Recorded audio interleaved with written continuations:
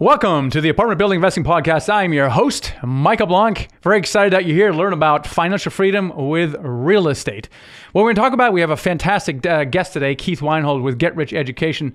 And we recorded this intro after this call. And let me tell you, wow, the stuff he shares on this thing, from mindset to tactics to strategy to long-term outlook, was amazing. Before we get into it, I want to bring on my co-host, Garrett Lynch. What's going on, Garrett? Michael, I'm back. Yes, you are back. Yes, you are back. So I know you are. So we closed two deals late in the year, and so we said, okay, well, let's let the dust settle. Let's wrap our head around this thing. And then I know late last year you started looking for deals, and when you start looking for deals, it's not like you're analyzing a deal a week. It's like you're pounding it pretty hard.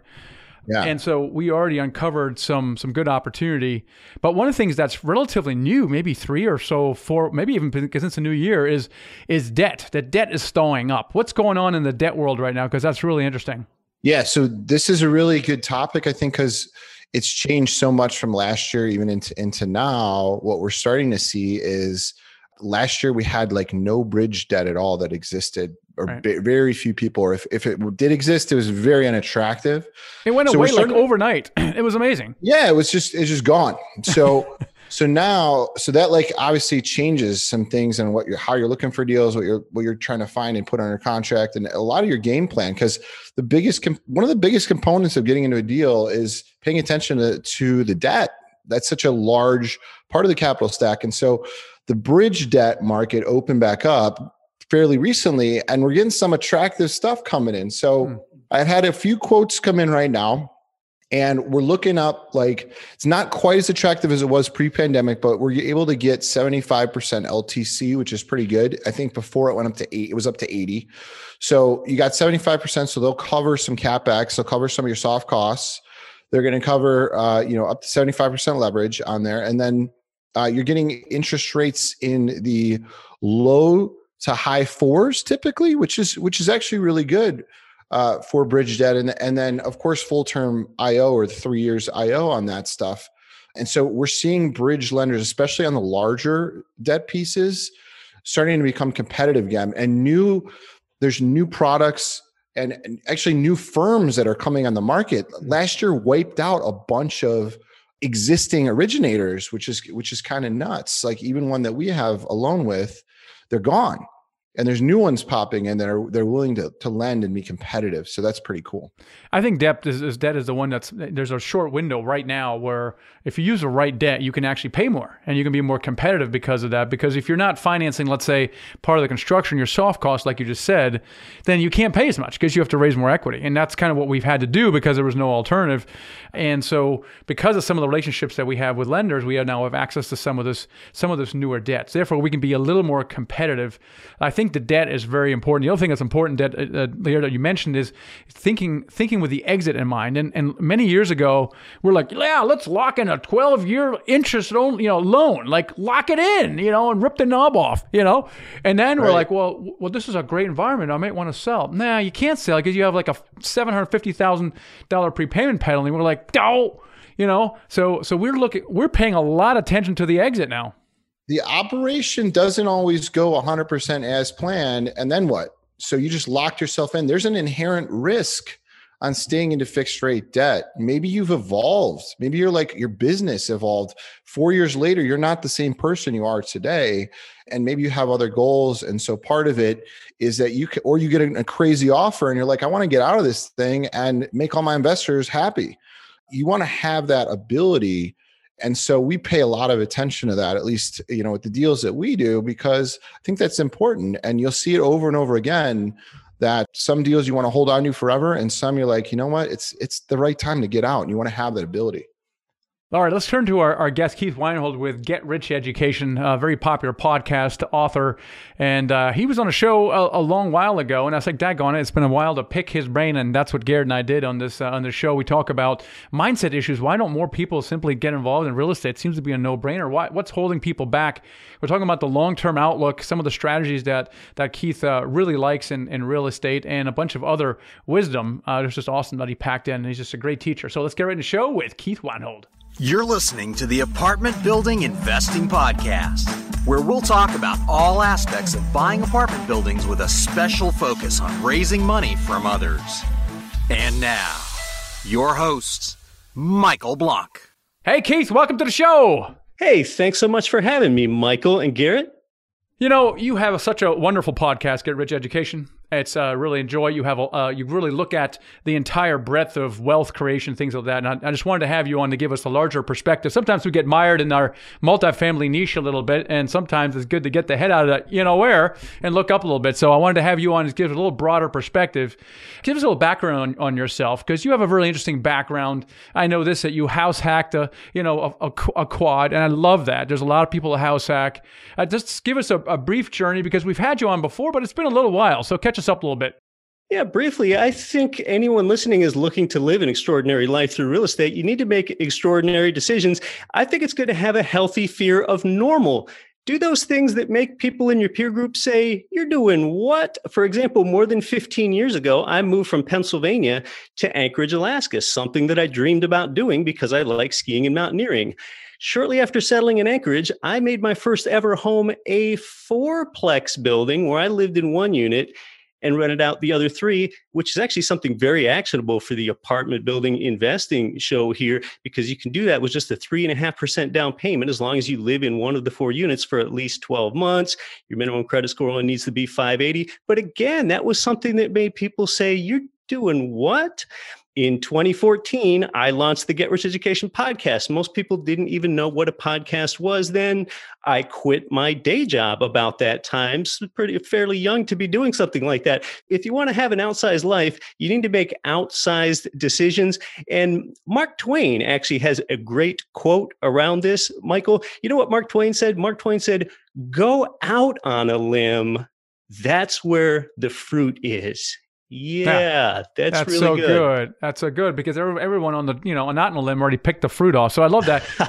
One thing I love about a lot of the things that you do in your book and your podcast is you talk a lot about mindset issues. Now, for the longest time, I thought the mindset thing was a bunch of frou-frou, right? It's really about work ethic, right? Taking action. Yep, it gets that rep. I've come to learn that that's not the case. In fact, Robert Kiyosaki, who you know well, he talks about this be to have idea, right? So if you want to have something, you got to do something, and everybody in America gets that. Yeah, of course. But then there's this be that precedes the do. Like whoa, I'm out. I don't know what that means. Why do you talk so much? Why do you think mindset is so important before even taking any kind of action whatsoever? Well, I think a lot of it, when we approach finance, it really comes down to, and this is actually a core Rich Dad saying, and I wrote for the Rich Dad Advisors for 2 years myself, don't live below your means, expand your means. That's like a mantra for life, if you think about it. Why would you spend your life cutting back, reducing your quality of life when it comes to finances, and you're looking at your personal income and your personal expenses? The old conventional wisdom is budget and cut back your expenses and live a diminished quality of life. But you soon learn you can instead expand your means, because there's no limit to the income that you can create. You might only be able to have one job, or maybe 2 jobs at most. But you know what the good news is? You can own as many apartment buildings as you want to. You can own as many vending machines as you want to. You can own as many rental single-family homes as you possibly want to. And you're improving your quality of life all the while.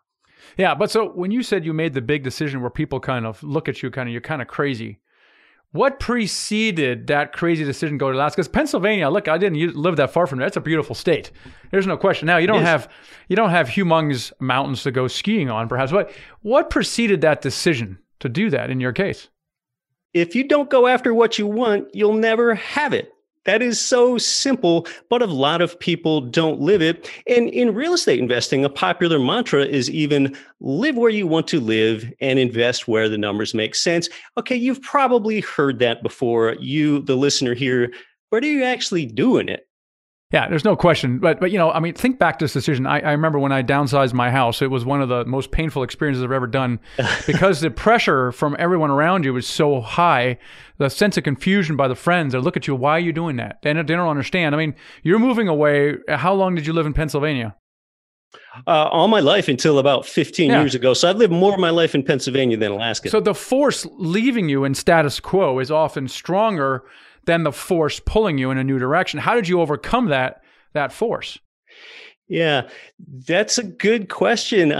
I knew this is what made me happy. Anchorage, Alaska just felt like that's where my future was. I came from a town in Appalachia where the economy was in a down drain, and there just really wasn't a future for me there in upstate Pennsylvania. My parents still live there. It's still a great place to visit. Yeah, absolutely. And I'm sure, well, you enjoy it there now. Otherwise, you would still be there as well. But I got to believe sometimes these decisions we make are really difficult at the time. And I think we got to shine a light on that. Or was it really easy for you? Was it like a no-brainer? It was a no-brainer. This is really where things were pulling me in the direction that life was taking me in. You got to live where you want to live and let other things figure themselves out. You know, a lot of people go through life following money. Oftentimes they relocate for economic reasons. You know, it's common for you to talk to people, run into people. Why do you live in Joplin, Missouri? Why do you live in Schaumburg, Illinois? Why do you live in Valdosta, Georgia? Oh, well, I got a job here. I'm not really very passionate about living here. But instead, as the real estate investor, you can flip that around and make passive income streams follow you. So that's really the mindset. Don't follow money. Make money follow you. Make your life what you want to make it. Keith, why do you think so many people just settle and they don't go into that next step into exactly what you're talking about?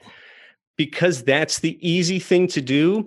And they've created this context and this peer group around them that reinforces doing the safe thing. You probably heard the Jim Rohn quote, "You are the average of the 5 people that you spend the most time with." So shortly after moving to Anchorage, for example, I had 2 friends that had bought 4-plex buildings. Well, I knew if Chris and Raj could do it, I could do it. It goes back to the old late business philosopher, Jim Rohn. You are the average of the 5 people that you spend the most time with. The way you dress is probably about the average of the way your 5 closest friends dress, your income level, your values, your educational attainment level, and all of those things. So if you want to change yourself, change your 5. So would you say that that's kind of like the first step, if you will, to getting into that kind of realm? Or do you have anything else that you could share with the listeners about taking that leap? I think it's about the cash flow. That's what it comes down to. When a lot of people think about creating their life and creating their investing life, they always think about saving for the future and all that. And you can really only start to improve your quality of life dramatically today with those income streams. Right, but what comes first? We're back to the chicken and egg problem, right? Is your mindset come first or the cash flow, right? Because you can argue, well, shoot, if I have the cash flow and I'm basically, covering my living expenses, I can really do anything at all. And it becomes easy. However, doing something to try to get the cash flow, which often means doing something like budgeting or downsizing or moving or quitting your job or taking a class or doing something that's uncomfortable, right? So, or even here's my theory, Keith.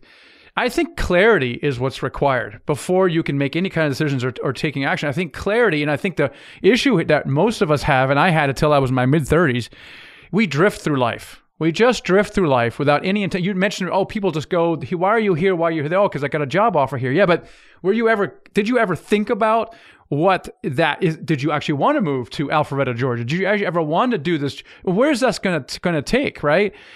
I think it's clarity and a lack of intentionality that affects, and I was affected for the majority of my life.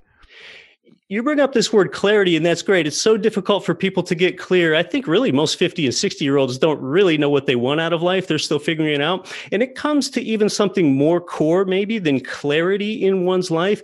It's actually honesty. It's actually unvarnished honesty. For example, a lot of people, when they think about financial betterment, what do they say? What's the most common thing you hear people say? I want to be frugal. Live below your means. Be frugal.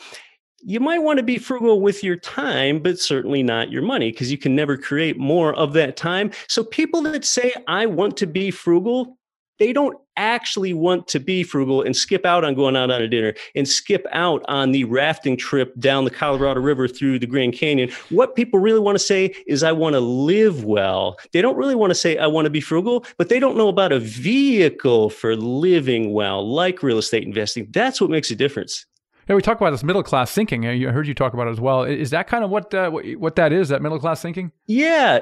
I'm glad you brought up middle-class thinking. I have a lot of energy around this topic. So, Michael and Garrett, what do most people do, or a lot of people do? The majority of Americans, they work for money and they really don't have much left over to invest. But middle-class people, they might work an office job or something like that. They have some money left over that they put in something like a 401k plan. And what does a middle-class person think? They think, hey, now this is great. I'm getting some of my money to work for me. Well, I'm here to tell you that's not enough. You're not going to live an outsized life and get financial freedom to buy the time to live the life you want to live and do the things you want to do. In fact, don't make the focus of investing getting your money to work for you. And a lot of people hear that and they're like, what are you talking about? It's that paradigm shift. You become wealthier when you ethically employ other people's money. Again, that comes from the Rich Dad school of thought, really. And you might think, yeah, I've heard that before, other people's money. But do you realize that as a real estate investor, even starting out like I did with that fourplex building, you actually have the ability to use other people's money ethically 3 ways at the same time when you provide them with good, clean housing.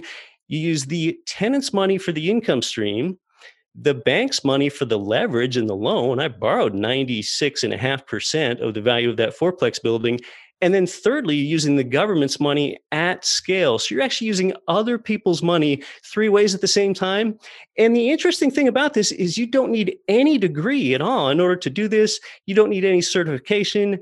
You don't need a real estate license, but that's really the lesson in the mindset shift. Don't just get your money to work for you, get other people's money to work for you. That's what you've got to do.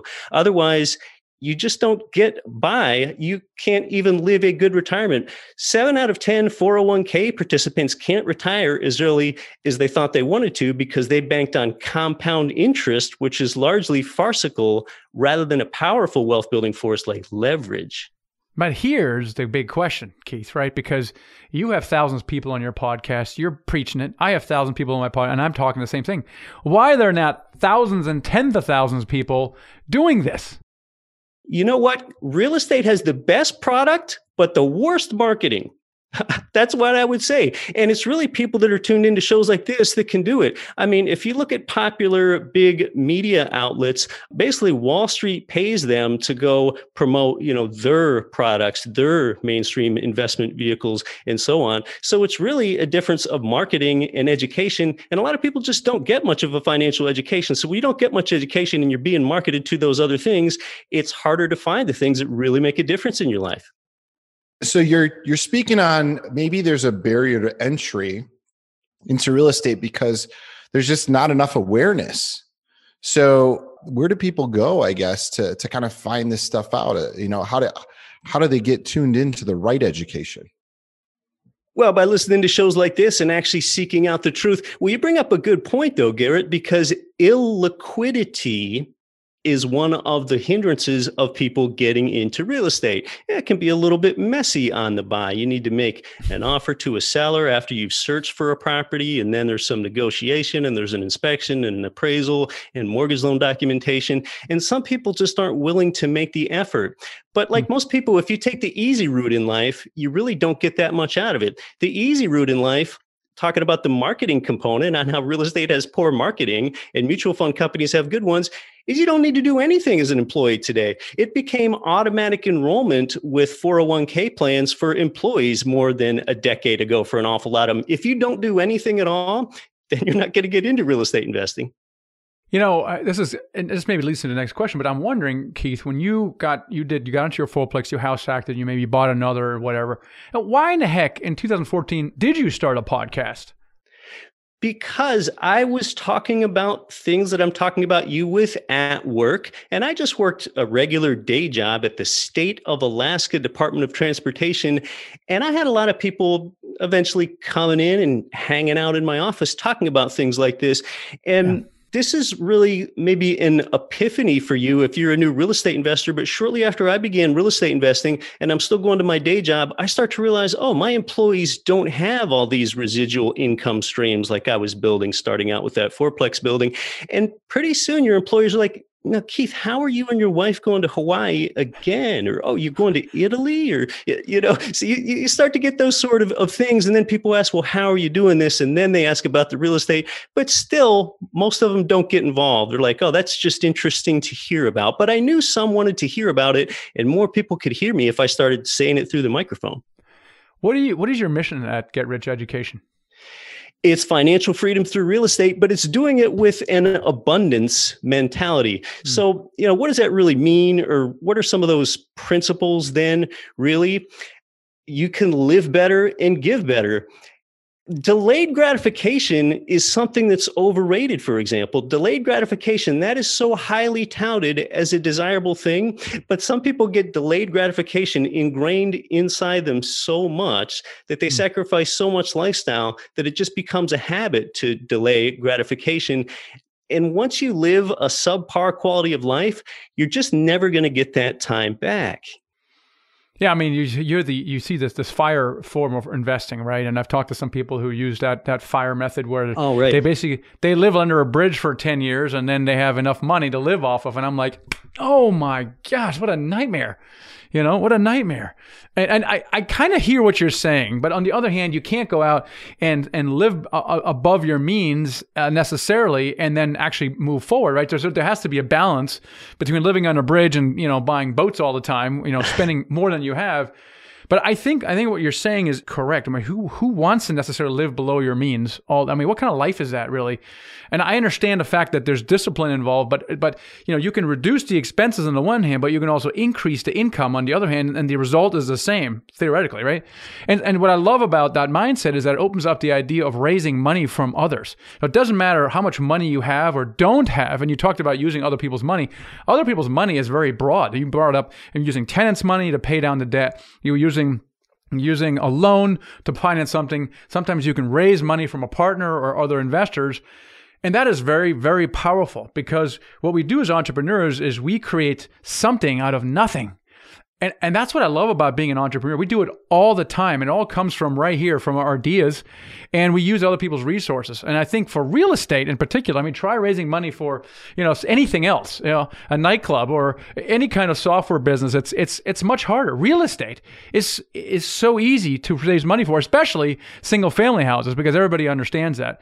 But I just love that shift in mindset. You talk about the abundant mindset, and it's so applicable to real estate. It's so easy to implement in real estate. Yeah, there is a relative ease. And just consider this. It took Tesla, a well-respected company that took a ton of entrepreneurial ambition and innovation and failure. It took Tesla 17 years until they started to make a profit. Did you realize that? From 2003 to 2020, it took them that long to make a profit. You, as a real estate investor without any formal education, without having to burn a bridge and leave your job and do something entrepreneurial, you can start being profitable in just 1 month when you buy right. It took Tesla 17 years. So part of it also is, and I think you touched on this well, Keith, but I heard this, that, you can either play now and work later, or work now and play later, right? And so part of it is there is a somewhat, and we're talking about, reducing expenses and living beneath your means, but there is some sacrifice in the beginning, whether it's getting educated, whether, you have to allot the time to get yourself up into something like this, and patience with it too. Yes, you can do that one deal that sets you up. You're gonna have to learn the steps in some fashion before. So there is a bit of sacrifice that goes into anything that you want. And so I think, there's just something to be said around that too. Yes. And that's why I say delayed gratification is overrated, but I don't say delayed gratification is a waste. In fact, I think some delayed gratification is almost vital in the beginning, just like when I made that first ever home, my fourplex, rather than living in a single family home where I would have had more privacy and lived better. But delayed gratification is just not a mantra for life. So you had the fourplex, so your sacrifice was, I got to live next to 3 people. Yeah. But the trade-off was you learned this incredible skill. You got your expenses paid for, essentially, or at least your mortgage paid for by the other tenants. You probably put some cash in your pocket at the time, and so that sacrifice was worth it for the long game, which is what you were playing at the time. And I think I think this whole setup that you have with the education is setting people up for the long play. Would you say that's accurate, Keith?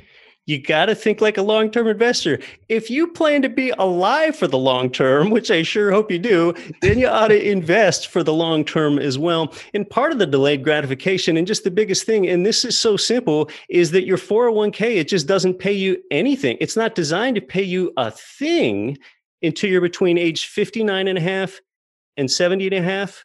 And you must begin paying taxes on it on that time. So the 401k plan or its variations, 403b, 457 plan, IRAs, they aren't designed to give you the life that you want until you're older. So I just can't believe that people would set up their life that way. When you invest in real estate, you ought to have more appreciation over time because you're using leverage and you're getting that income stream. It should pay you well as you own it.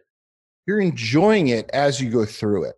So it's not, you're seeing the benefits sooner than the 401k. You just set and forget it. Next thing you know, you're 65 and now you can retire and enjoy it, right? Yeah. Versus here, you get the benefit earlier and you start that process. You're playing a different long game. This is why 401ks, though they're called tax deferral plans, what they really are, Garrett, is life deferral plans. In fact, I interviewed the guy that invented the 401k. I mean, the actual person that invented the 401k. His name is Ted Benna, Benna. I had him on the Get Rich Education podcast with me. He conceded that 401ks are just not working for people the way that they were intended to. And Ted Benna himself today is a passionate real estate investor. This is the actual man that invented the plan in the late 70s and early 80s. I love that because you talk about, there's not enough marketing for this, and the 401k has been marketed like crazy, just like investing in the stock market and the other nonsense, and that's like 99.9% of the marketing. So, Keith, you and I have some work to do on the marketing side, but you talked about your mission is financial freedom of real estate, which, by the way, is our mission as well. I'm curious, what kind of strategy that you advise people to achieve financial freedom? Like, what's your favorite real estate strategy? Oh, gosh, there really are so many of them. But I would say, we talk about properties. If you want to talk about it from that way, we should talk about properties in a bigger perspective soon, because a property is only the fourth most important thing in real estate investing. What? Yeah, the property is only the fourth most important thing. Most people think about the property, but there are actually three things more important. But when we talk about which ones make the best buy and hold investments for properties, I like residential ones, but it sounds like you want to know more about why the property is only the fourth most important thing, and that's really the paradigm to think of. Like that's the sure. Because if think of it. I want to get started with real estate, so of course I'm thinking of property, but it sounds like there's something else. Yeah, something, Michael and Garrett, that I have to tell people when they begin to get interested in real estate investing, and this stops them in their tracks. I need to say, stop looking at property, and they will say to me, "Well, Keith, I want a property." But no, you actually have to stop looking at property. My point is you're looking too soon. I would say 8 out of 10 real estate investors have a terrible experience with real estate investing, and they never invest with real estate again. And then they tell people about all the problems they had with late paying tenants or tenants that tried to hide dogs on them or whatever. And you know what that person's problem is? They started with the property. They got passionate about a property. How do most people buy real estate? Not very strategically. A commuter to work might drive both ways to work past a blue duplex, and they think the duplex always looks nice and it has good landscaping and nice painting, and they see a for sale sign on that duplex, and they think, well, I heard real estate investing's created a lot of wealth. Why don't I buy this property, and then I can manage it myself because I go past it both ways? That might work maybe 2 times out of 10, but I think you're setting yourself up for a big failure. Why? Because you started with the property. Here's the way to think about real estate investing from the high end. First, you need to think about what you want real estate to do for you. Second, what market are you buying in? The third most important thing is that team of professionals that you're surrounding yourself with. And then and only then, after you have those first 3 set up, do you want to be concerned about buying a property? So we look at the most important thing in real estate investing. You need to ask yourself, what outcome do you want? Maybe you think that you're in this for the income, but you're actually in this for the outcome. Do you want real estate to give you appreciation or tax incentives or cash flow or lifestyle investing? What do you want real estate to do for you? That's the most important thing. Once you're clear on that, Now you want to look at the market. You need to be buying your property inside a vibrant market that has prospects for job growth, because when you buy your rental property, 18 months later, a tenant might move out. You need a reasonable expectation that you're in a job growth market with vibrant enough economic sectors where another rent-paying tenant could come in and pay the rent. And then the third most important thing is that team of professionals. We talk about return on investment, but what's your return on life? Are you going to have a good property manager that can manage this for you? Or if you want to self-manage in the beginning, down the road, is there a good manager in that market that can do things like fix faucet leaks or fix flooring when it delaminates? So you got to think about your return on life with this eventually, because you don't really want to be managing tenants. They call the discipline property management, but it really ought to be called tenant management, because that's where all the problems come in. But after you figured out what you want, secondly, the market, thirdly, the team, and then fourthly, and only fourthly, are you going to go look at a property? And you know what? A lot of people get this backwards. First, they go and kind of rush to buy a property, and then they try to figure out the market that they just bought in, and then they'll go try to figure out if there's a good property manager in that market, and they have just really set themselves up for failure. So therefore, that is why the property is only the fourth most important thing. The top three things are you, the market, and the team. So you're telling me people just go, a lot of people out there just probably drive properties, looking at them. They're like, man, I got to figure out how to buy this thing. They're not doing their homework before they get into that kind of a scenario. And so then they set themselves up for failure. Is that a good recap on what you just That's a good up? recap. And I got lucky when I bought that fourplex building in Midtown Anchorage, Alaska, when I started out. I never thought about, the larger market forces, or, the economy was growing year over year in Anchorage at that time, but I didn't realize it. I wasn't aware of that. I didn't even know to think about the fact that that's more important than the property, because your property is just there to secure an income stream that the market delivers to you. And the number one point was, again, clarity. It just keeps coming up, clarity. You got to be clear what you want, because I know when I started flipping houses, I thought I wanted to be a real estate investor, right?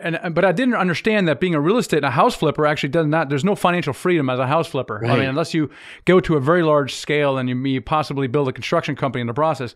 I didn't understand that. So I was like, I wasn't clear on what I wanted. I thought I wanted to be a real estate investor, but no, I really actually wanted passive income, which is, if you think about it, makes no sense at all. It's really some kind of buy and hold cash flow strategy.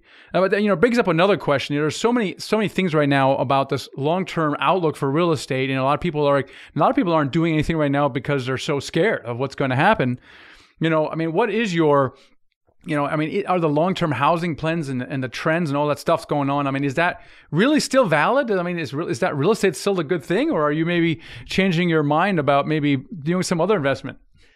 That's a great question. I think you're bringing up the fact that with eviction moratoria and forbearance options for homeowners in this increasingly government-supported economy that we're in to try to help pave over this recession, is real estate still the place to be? I think you're asking about long-term trends, and I sure can address that in a moment. Long-term trends are better than short-term trends, but short-term trends really aren't that bad. Even in the face of eviction moratoria, you guys know you invest in apartment buildings, and I myself invest in both apartment buildings and single-family homes. It's not that easy for the tenant to avoid paying rent, at least here on the national basis. And you still need to check for state and local conditions on eviction moratoria and forbearance. But nationally, generally, you can only stay at your place and not be evicted if you're a non-paying tenant, if you can prove specifically that you lost your job due to pandemic-related conditions. And you have to document that and certify that. So what some landlords are doing is, if the tenant can't pay the rent and it has nothing to do with the pandemic, and the landlord just feels like they're being taken advantage of, well, then the landlord can go and do things and say, well, hey, here in your lease agreement, you're not supposed to have a visitor for more than 3 days. And I know your brother's been staying with you for 10 days. So, here's your notice, you're gone. Or you've got barking dogs. Or there are so many other reasons why you don't have to accept a tenant that is not paying. And we're actually dealing with the same thing, where, it's not like this is like affecting every single person all of a sudden isn't paying, or a good majority of them. And then you got to deal with this, because there is, like you just mentioned, a process that they have to meet the certain criteria to even qualify. And if they don't qualify, then they can go through a process. So even and so right now, one thing that we're doing is we're getting people out on our own. We're cutting deals with them, whatever. But it's not really not as crazy as you would think, because we have large properties, or we have 200 tenants in there, and only a small portion of them are actually delinquent to that degree and affected by the pandemic. And then we have process to offset that situation as well. So it's really the exposure, I think, is in people's minds might be a lot bigger than what it actually exists, at least for the time being. Yeah. I still see rent collections of 90% plus in my properties, 95% plus. Absolutely. Yeah, absolutely. It's the same thing. And I think it's just forcing us to communicate more with our tenants. We probably should have done that beforehand. So it's actually a good thing, but it's surprising our collections are equal to or just even higher than they were before. And that's somewhat surprising. I think people they want some kind of security, right? And the one thing they can control is their housing.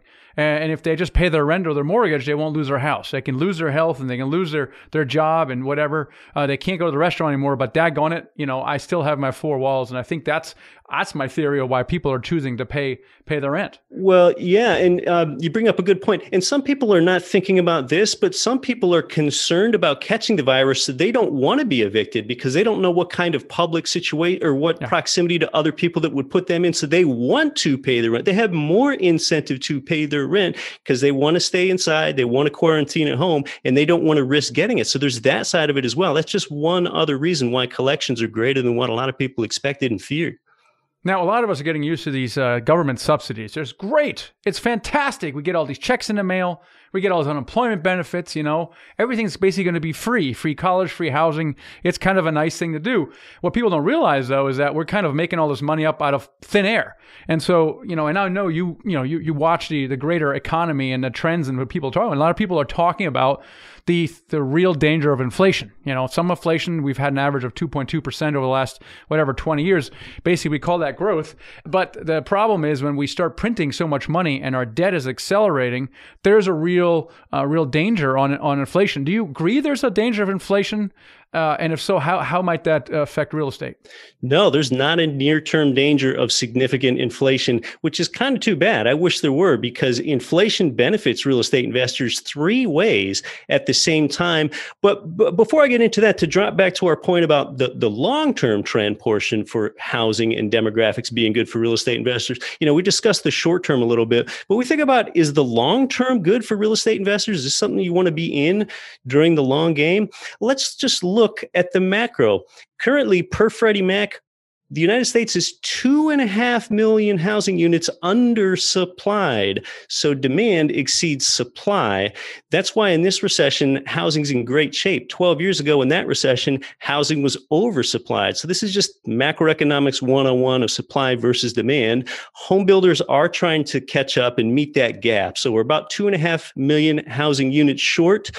But we have a couple forces that are acting on that, which I would call shadow supply and also shadow demand, future hidden supply and demand that might be coming onto the market. And generally, this portends really well for real estate investors since there is this dearth of supply.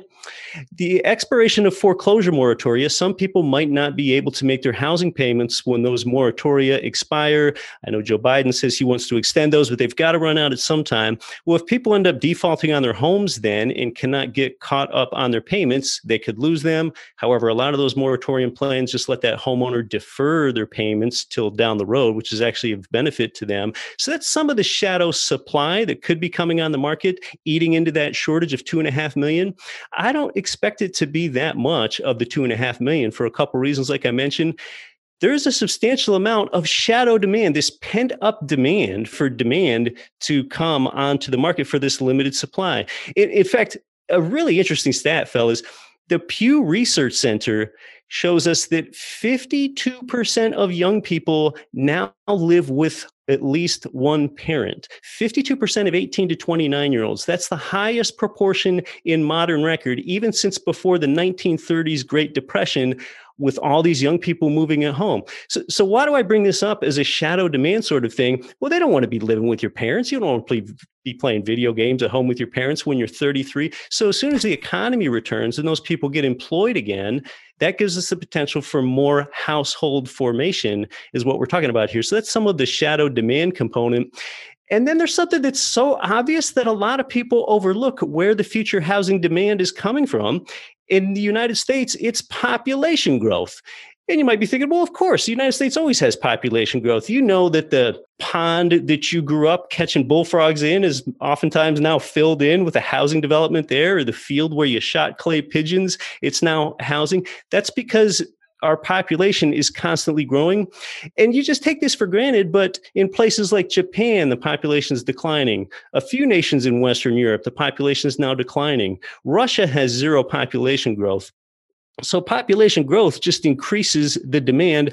And some people think with the new and the incoming presidential administration, that is also going to open up more immigration than what we saw in the previous administration. And whether you're philosophically or politically opposed to or against more immigration, it doesn't matter. If you're a real estate investor, it just is. That's even more housing demand that's coming online. So future trends are really good for real estate investors long term. Millennials, depending on the demography you look at, they're about age 25 to 40. They are of prime renter age. And at 80 million people, they're the largest generation. So we've kind of got these baked in demographics that are really going to portend well for longer term housing demand. And then there's the inflation component too, which I can speak to. So Keith, I know you don't have a crystal ball here, but you're talking, this is really interesting. This makes a lot of sense, that the shadow supply and demand. When do you think we're going to start seeing this? What in your, just to guess, how long, what does the timeline look like for this kind of stuff? And again, I know you don't really know, and nobody really knows, but what do you think on that? Yeah, it's really hard to say. A lot of it has to do with when the economy picks up again. That's when this younger set of people are going to get confident and are going to go out and get jobs again and not live with their parents any longer. So really, a lot of it has to do with this millennial generation. And now a lot of them are at home with their parents. And if you think about what happened in the pandemic, it makes a lot of sense because people in that 18 to 29-year-old age group, they were the ones more likely to work in hospitality jobs and work at a restaurant. So it would make sense that they would be laid off and that they will be back out as part of the workforce again, forming new households when it ends. And we also can't really get much inflation until the economy picks up because we're in a low demand environment with all these businesses being closed.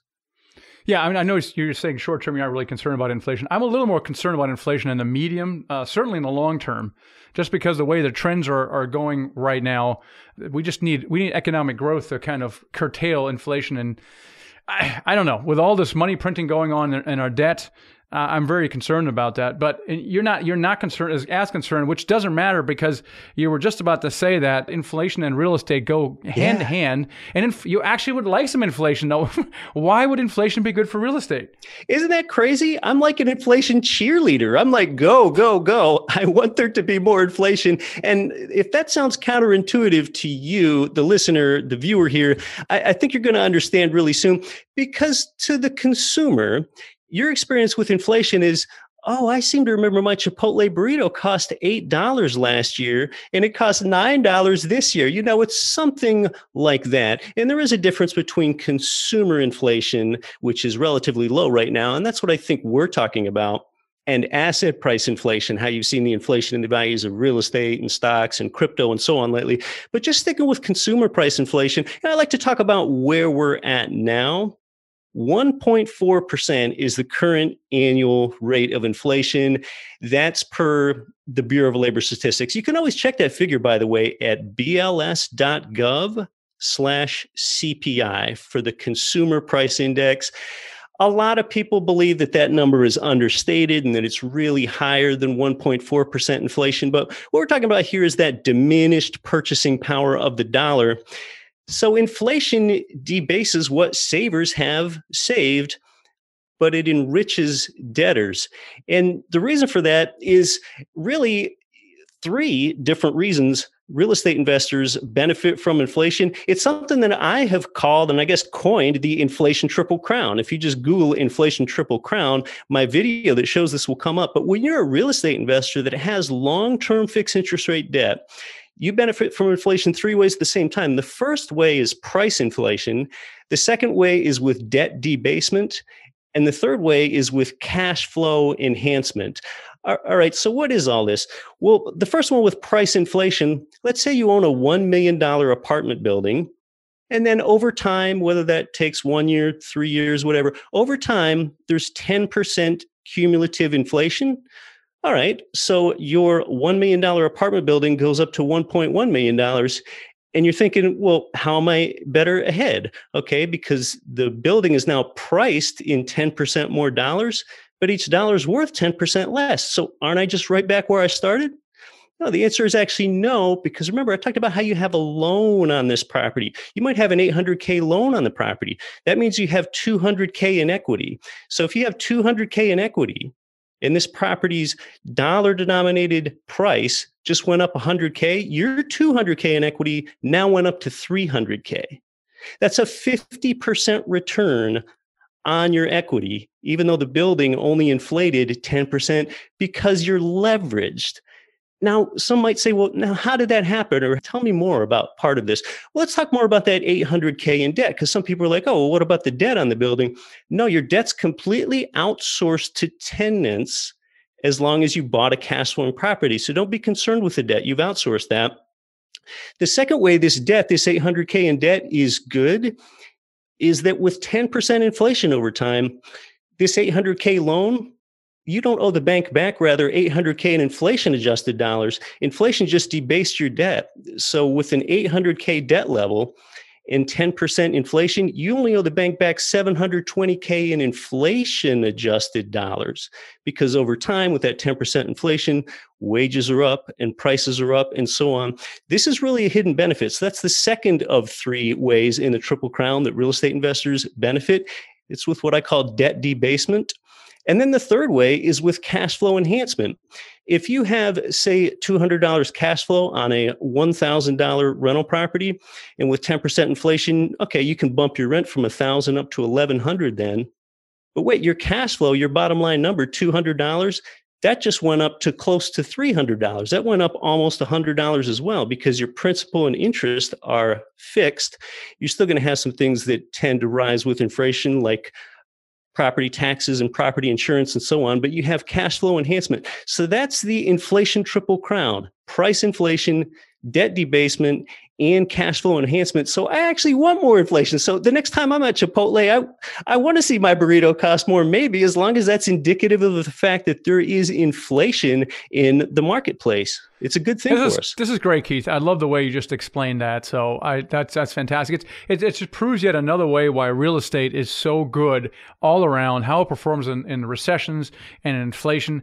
I just love it so much. Hey, Keith, thank you so much for being on the show. How can people connect with you, can find you? They can find me at GetRichEducation.com. Right now, I have our free short ebook over there. It's called 7 Money Myths That Are Killing Your Wealth Potential. One myth is that compound interest will make you wealthy. Another myth is that the return from home equity has an actual rate of return, but it doesn't. Again, you can get that at GetRichEducation.com, or listen to me at the Get Rich Education podcast. There's a good chance you're already listening. It's how to simply and actionably build real estate wealth, and without being a landlord or without being a flipper like you brought up before, Michael. I mean, being a flipper might be okay, but that is a job when the day's done. And on the Get Rich Education podcast, we do have all the guests you've heard of, like Robert Kiyosaki's been there multiple times since I was a writer for the Rich Dad Advisors, Grant Cardone, Jim Rogers, Jim Rickards. They're all over there at the Get Rich Education podcast and GetRichEducation.com. Hey, Keith, it's been great to have you on the show. Thanks so much, fellas. I love it. And that was Keith Weinhold with Get Rich Education, just a fountain of all kinds of experience and wisdom. So, man, I love this. What were some of your key takeaways, Garrett? So I really liked the inflation triple crown. That I know, right? That was so cool. That was pretty cool. He coined that, and I couldn't agree more with that statement. That because you're always wondering, like, if inflation goes up, where should I put my money at that point? Because obviously it's getting less valuable, and the answer is real estate. And he had the data to kind of go behind it, or at least the process behind why that is, which I thought was super cool. Yeah, I mean, normally you talk about gold being the inflation hedge, right? So as a dollar goes down or inflation goes up, gold goes up. But the problem with gold is, it doesn't produce any kind of cash flow. There's no inherent tax benefits. And of course, with real estate, we have all that. So I love that. It's like, oh my gosh. And it doesn't really matter. Like whether Keith and I agreed on whether inflation are coming, we're both right. It's so true. And I, another thing I think that he mentioned that I thought was super interesting was this shadow supply and demand. And I've never heard it put that quite that way. And I think it makes a lot of sense because you have, mortgage defaults on homes that are maybe approaching, and people are going to, be getting out of their homes and their mortgages potentially. And so you have this supply that's coming on the market that no one can really see yet. And it's kind of being held off by the government. Man, what a cool way to put it with that kind of language for sure. Yeah, and I just love how he talks about mindset a lot. And that's probably because he grew up in the Rich Dad organization where mindset is so important. And it is important. And clarity is important. And getting out of your way is important. And I just want to tell you, if you guys, feel stuck a little bit right now and you guys value mentorship and you want to work with someone who will get you unstuck, then consider our mentoring program. It's at themichaelblank.com/mentor. You can actually schedule a call with one of our advisors and see if mentoring is right for you. But I speak to everyone that comes on early on, and one of the reasons they say they came on was because they want to commit to it. They've been doing this for some time. They never really got any kind of traction, and this is why they finally signed up and committed to that, because now you have a full-time syndicator working for you, kicking your butt if necessary, and kind of getting your mind unstuck, holding you accountable. So if that's something that you want to consider, check it out, themichaelblank.com/mentor. All right, Gary, that's it, man. Talk to you next time. Thanks for listening to the Apartment Building Investing Podcast with Michael Blank. For more free podcasts, articles, and videos, go to themichaelblank.com. There, you can also download the free ebook, The Secret to Raising Money to Buy Your First Apartment Building. Till next time.